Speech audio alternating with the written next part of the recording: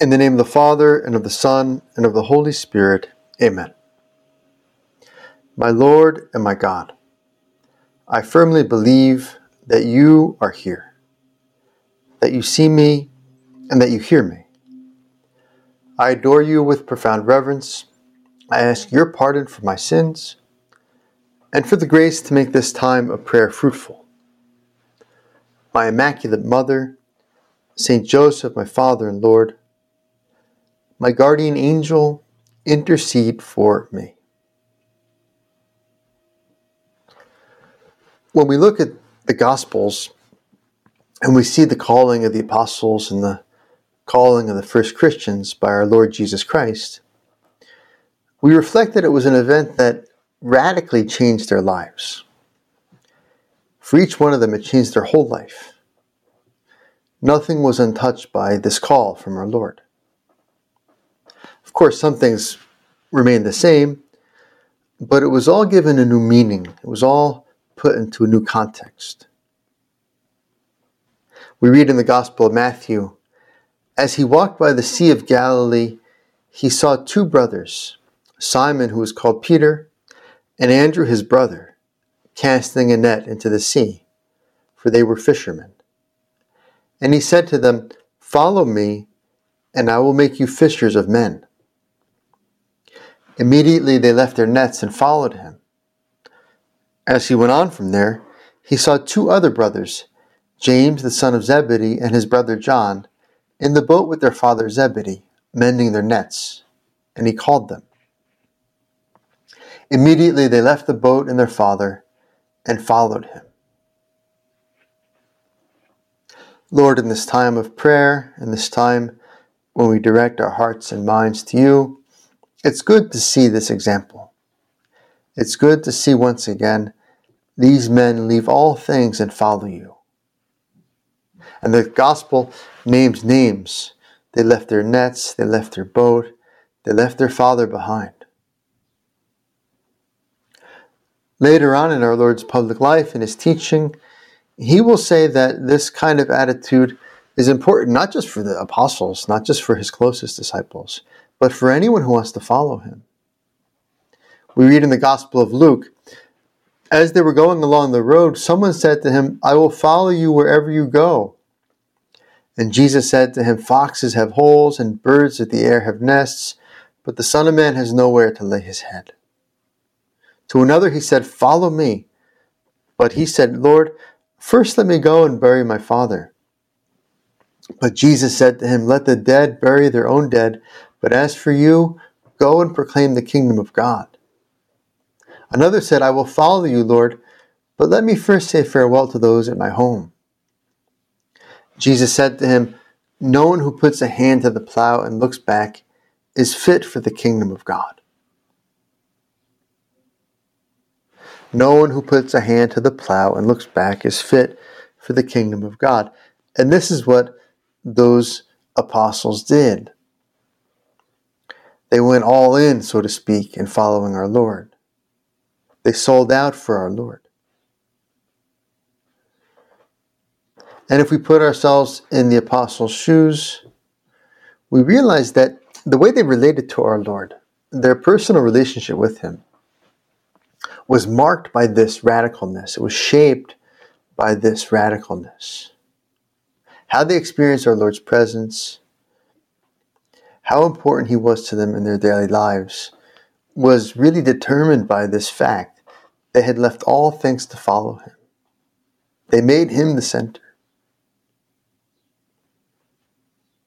Sometimes children have that daydream, that fantasy of running away from home, of leaving everything behind to go on some great adventure on their own.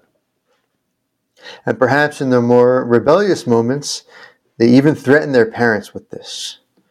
"I'm going to run away from home." I heard of a comedian recently who said, "When I was a kid, I threatened my mother. I told her, 'Mom, I'm going to run away from home.' And she said, 'On your mark.'" Well, this is what the first apostles actually did.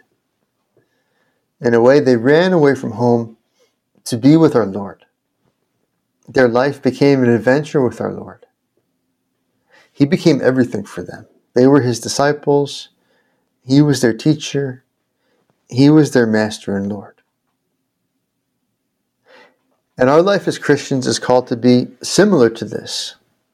He should become everything to me. Lord, you should be everything to me. I am your disciple.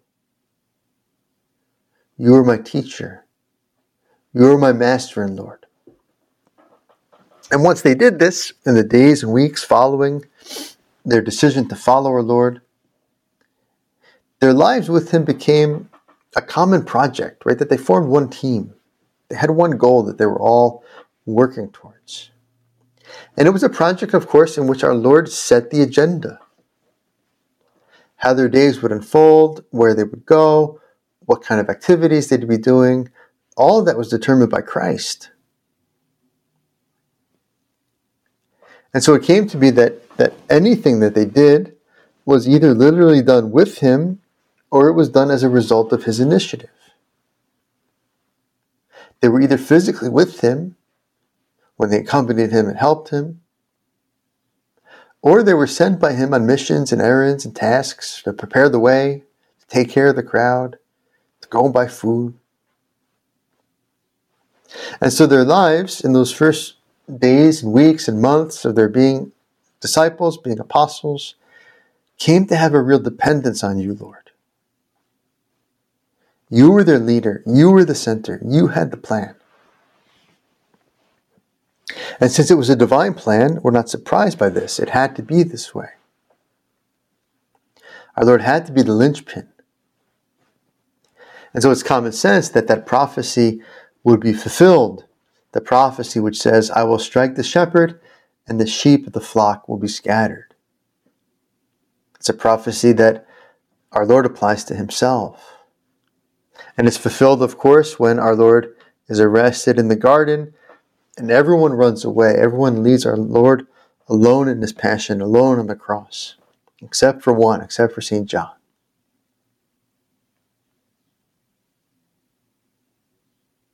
And we see the apostles lost without our Lord. After our Lord ascends into heaven, they don't know what to do. They're sitting there in the upper room waiting for the Holy Spirit to come, waiting for God to tell them to do once again. In a way, they're paralyzed until the Pentecost. That would be a good letter, a Dear Abby letter. Dear Abby, Jesus left us. What should we do now? Signed, Paralyzed until the Pentecost. She could write back, Dear Paralyzed, just hang in there. He's coming. Lord, they left all things to follow you. Lord, we want to leave all things to follow you. Needless to say, we put ourselves in the place of those apostles, that in those first few months of their vocation, Christ came to be ever more present in their thoughts, ever more central to their consciousness. Their lives are revolved around him. And maybe you've had the experience that when you have some major change in your life, that your dreams kind of lag behind. Right? People get married, and it takes them a while to start to dream of themselves as a husband or as a wife, to dream of themselves as being committed in this way, as being married. And then later the exception becomes that every once in a while they dream of themselves as not being married, and that could be disconcerting. Those of us who have been ordained priests have had the same experience, that it takes a while before one starts to dream of oneself as a priest, that you experience yourself even in your dreams as a priest.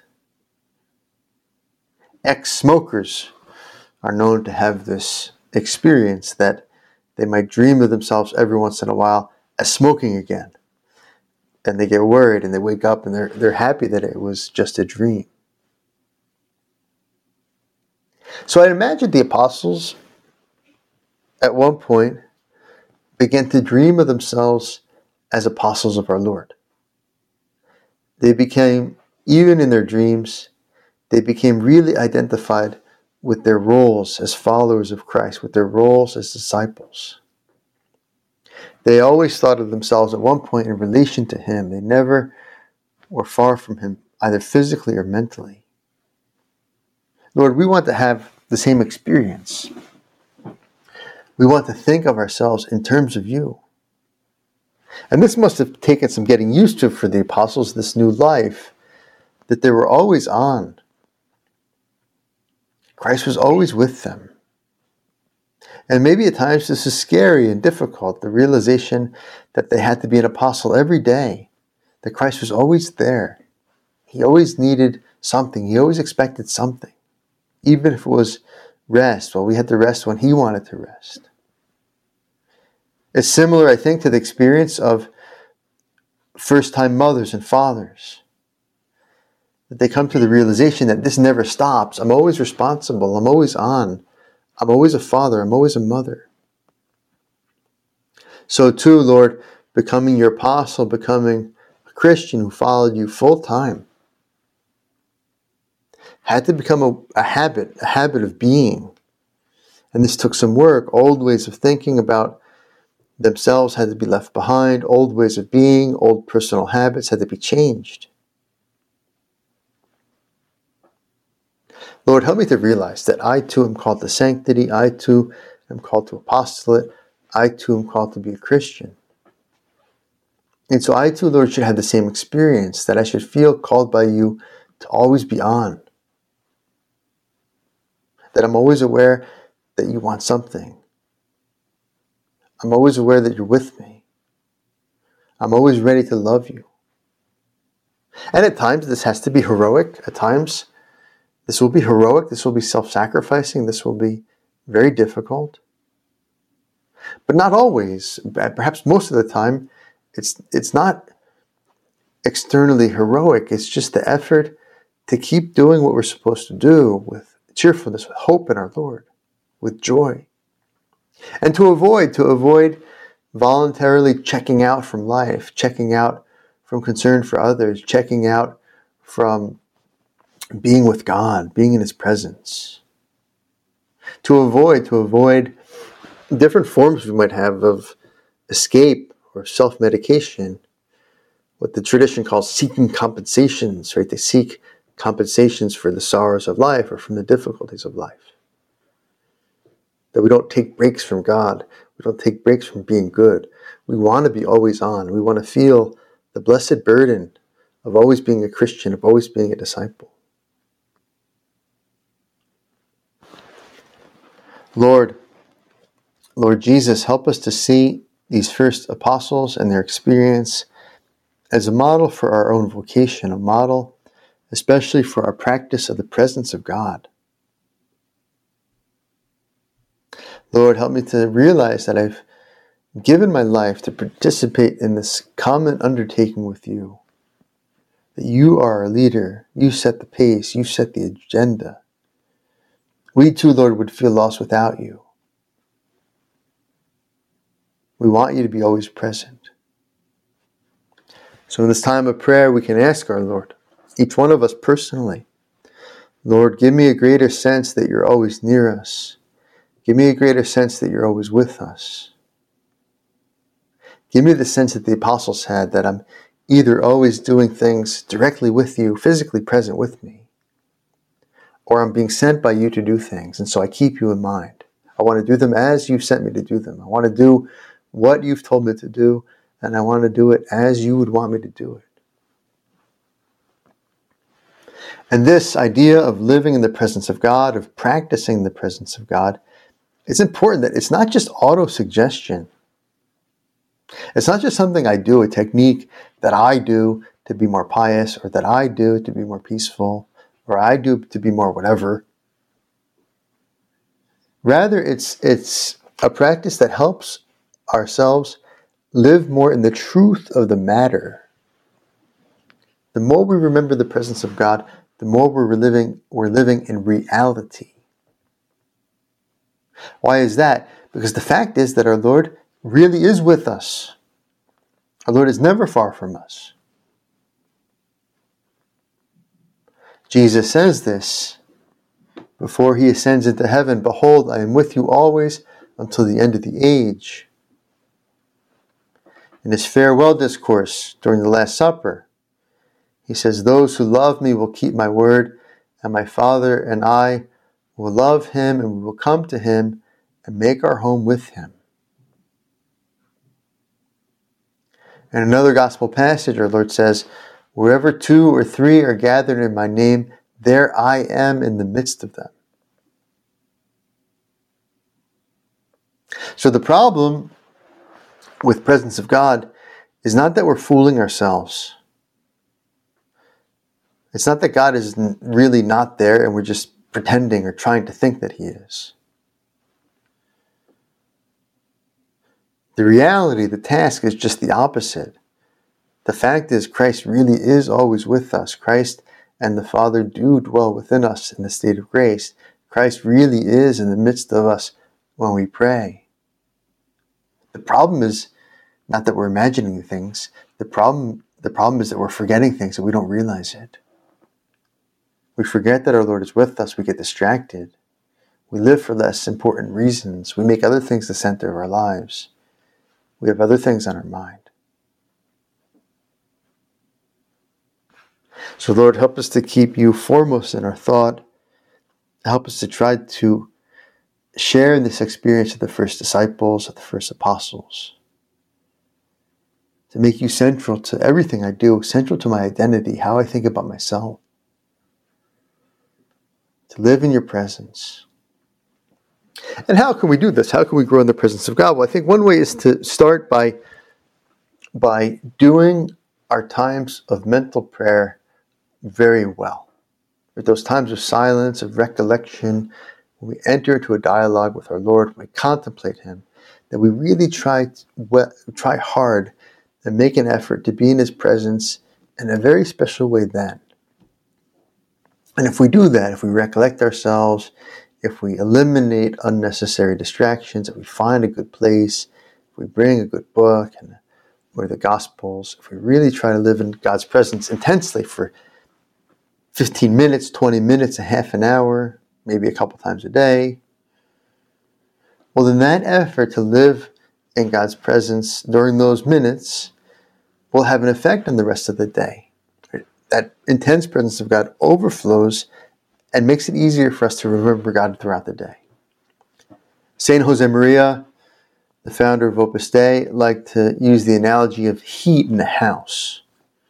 Right? That in the old days, the furnaces would only turn on 2 or 3 times a day. And so you'd have the intense heat created by the furnace for a while, but then it would shut off. And the heat that was generated was enough to keep the house warm until the next time the furnace turned on. And he said, this is like our times of prayer. There are times where we turn the furnace of love of God higher. We turn up our intensity in our presence of God so that through the rest of the day, we can live more habitually in his presence. It can overflow like heat in the house. And here it helps us to use our imagination. We can't over-imagine, we can't exaggerate how close Christ is to us when we pray. This is St. Teresa of Avila giving advice to her daughters on how to pray. Since you are alone, you must look for a companion. And who could be a better companion than the very master who taught you the prayer that you are about to say? And so she's giving specific advice on how to contemplate and pray the Our Father, how to take the Our Father to prayer.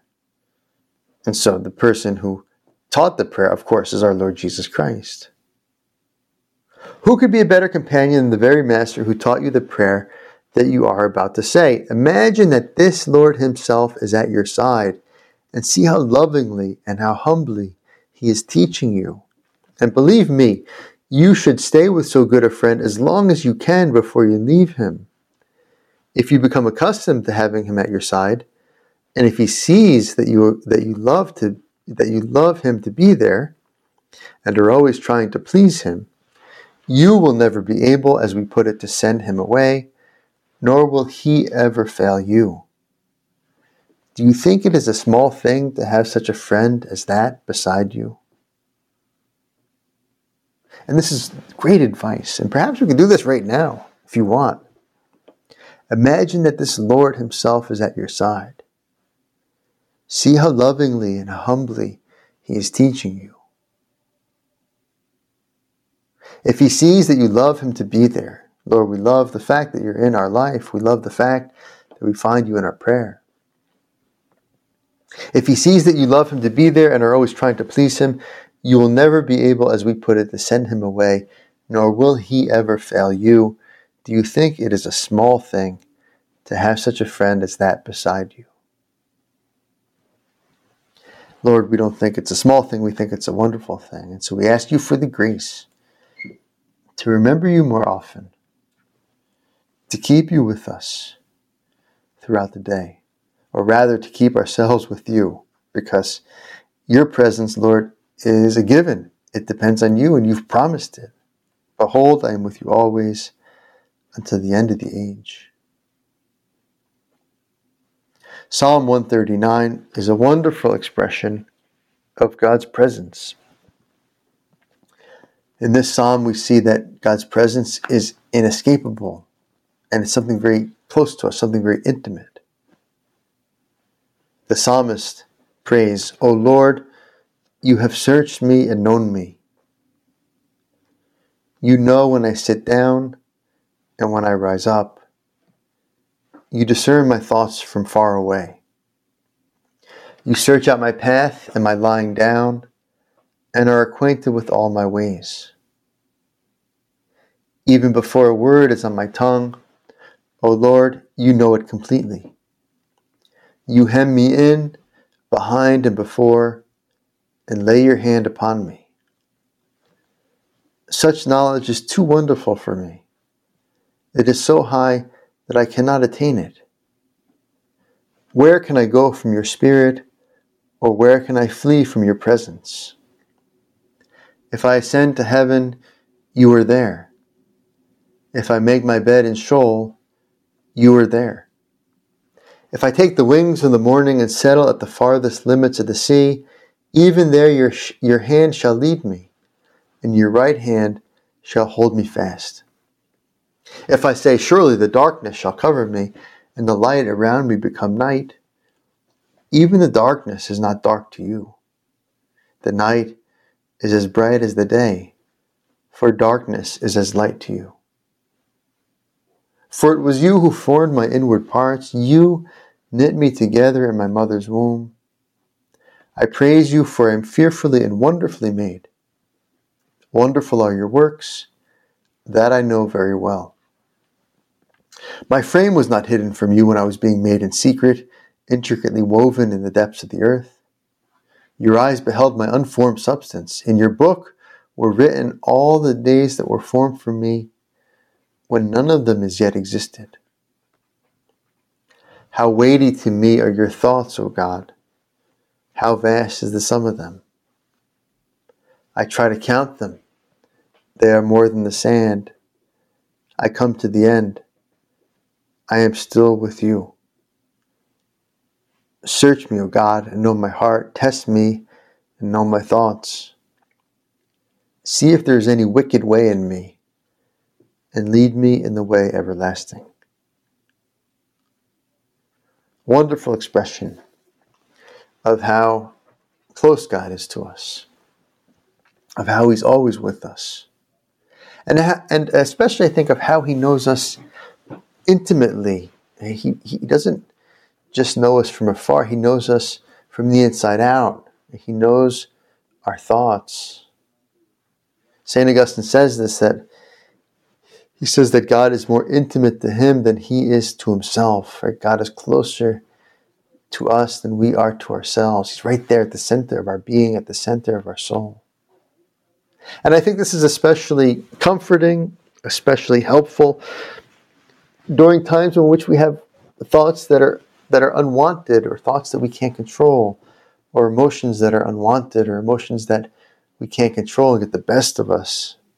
Things that make us fall into anxiety or sadness, to realize that God knows what we're thinking. God knows what we're experiencing. God's allowing it for some reason.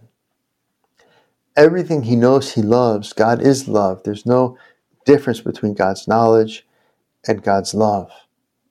And so when He knows our thoughts, and when He knows our emotions, and when He knows our problems and He lets them happen, He knows them lovingly. He knows them with love. Lord, there's nowhere we can go from You. Where can I go from Your Spirit? Where can I flee from Your presence? If I ascend to heaven, You are there. If I make my bed in Sheol, You are there. And so we can ask our Lord, we want to live in Your presence. We want to live with this sense. Give us the grace, Lord, of finding ways, finding reminders. We should look for little ways, little reminders of God's presence. We can have a picture, an image of Our Lady on our phone. We can have an image of Our Lady in our room, different rooms of our house. We can have a crucifix in our bedroom, a crucifix in our pocket that we pull out every once in a while to look at, that we feel in our pocket, remind us of God's presence, remind us of God's love for us. There's so many little ways of living presence of God. We can try to live the custom, the spiritual practice of saying frequent aspirations, frequent little prayers that we take from Scripture or from our own dialogue with our Lord or from the saints, that we can repeat throughout the day to direct ourselves to God, who's always close to us. Jesus, I trust in You, my Lord and my God. Lord Jesus, Son of God, have mercy on me, a sinner. There's so many. We could take one from Psalm 139. You discern my thoughts from far away. You know my thoughts. Wonderful. Wonderful thing to remind ourselves of, that God knows everything about us. And He knows it with His love. He knows it with His providence. Where can I go from Your Spirit? There's so many things we can use to talk to our Lord throughout the day, to dialogue with Him in a way that keeps us very much in His presence, that keeps Him at the center. Lord, we've left all things and follow You. Lord, we want to hear You call us. Follow me, and I will make you fishers of men. We go to Our Lady, and we can only imagine, especially after the Annunciation, right? Especially after Our Lady knows that Jesus, the Son of God, is in her womb, is inside of her. We can only imagine the strong sense of God's presence that Our Lady enjoyed. And after His birth, and when He was growing up, and then later in His public life, that Jesus was always a reference point for Our Lady. She was always aware of what He needed, always aware of what He wanted from her, always aware of what He was doing, trying to be aware as much as possible of what He was concerned about, so she can make those concerns her own. He became the center of her life. And so we can ask Our Lady in our own way, help me to have the same closeness to our Lord as much as possible, that He too be this reference point for my life, as He was for You, as He was also for those first apostles. Our Lady, our Mother, Queen of the Apostles, pray for us. I thank You, my God, for the good resolutions, affections, and inspirations which You have communicated to me in this meditation. I ask Your help to put them into effect. My Immaculate Mother, Saint Joseph, my Father and Lord, my guardian angel, intercede for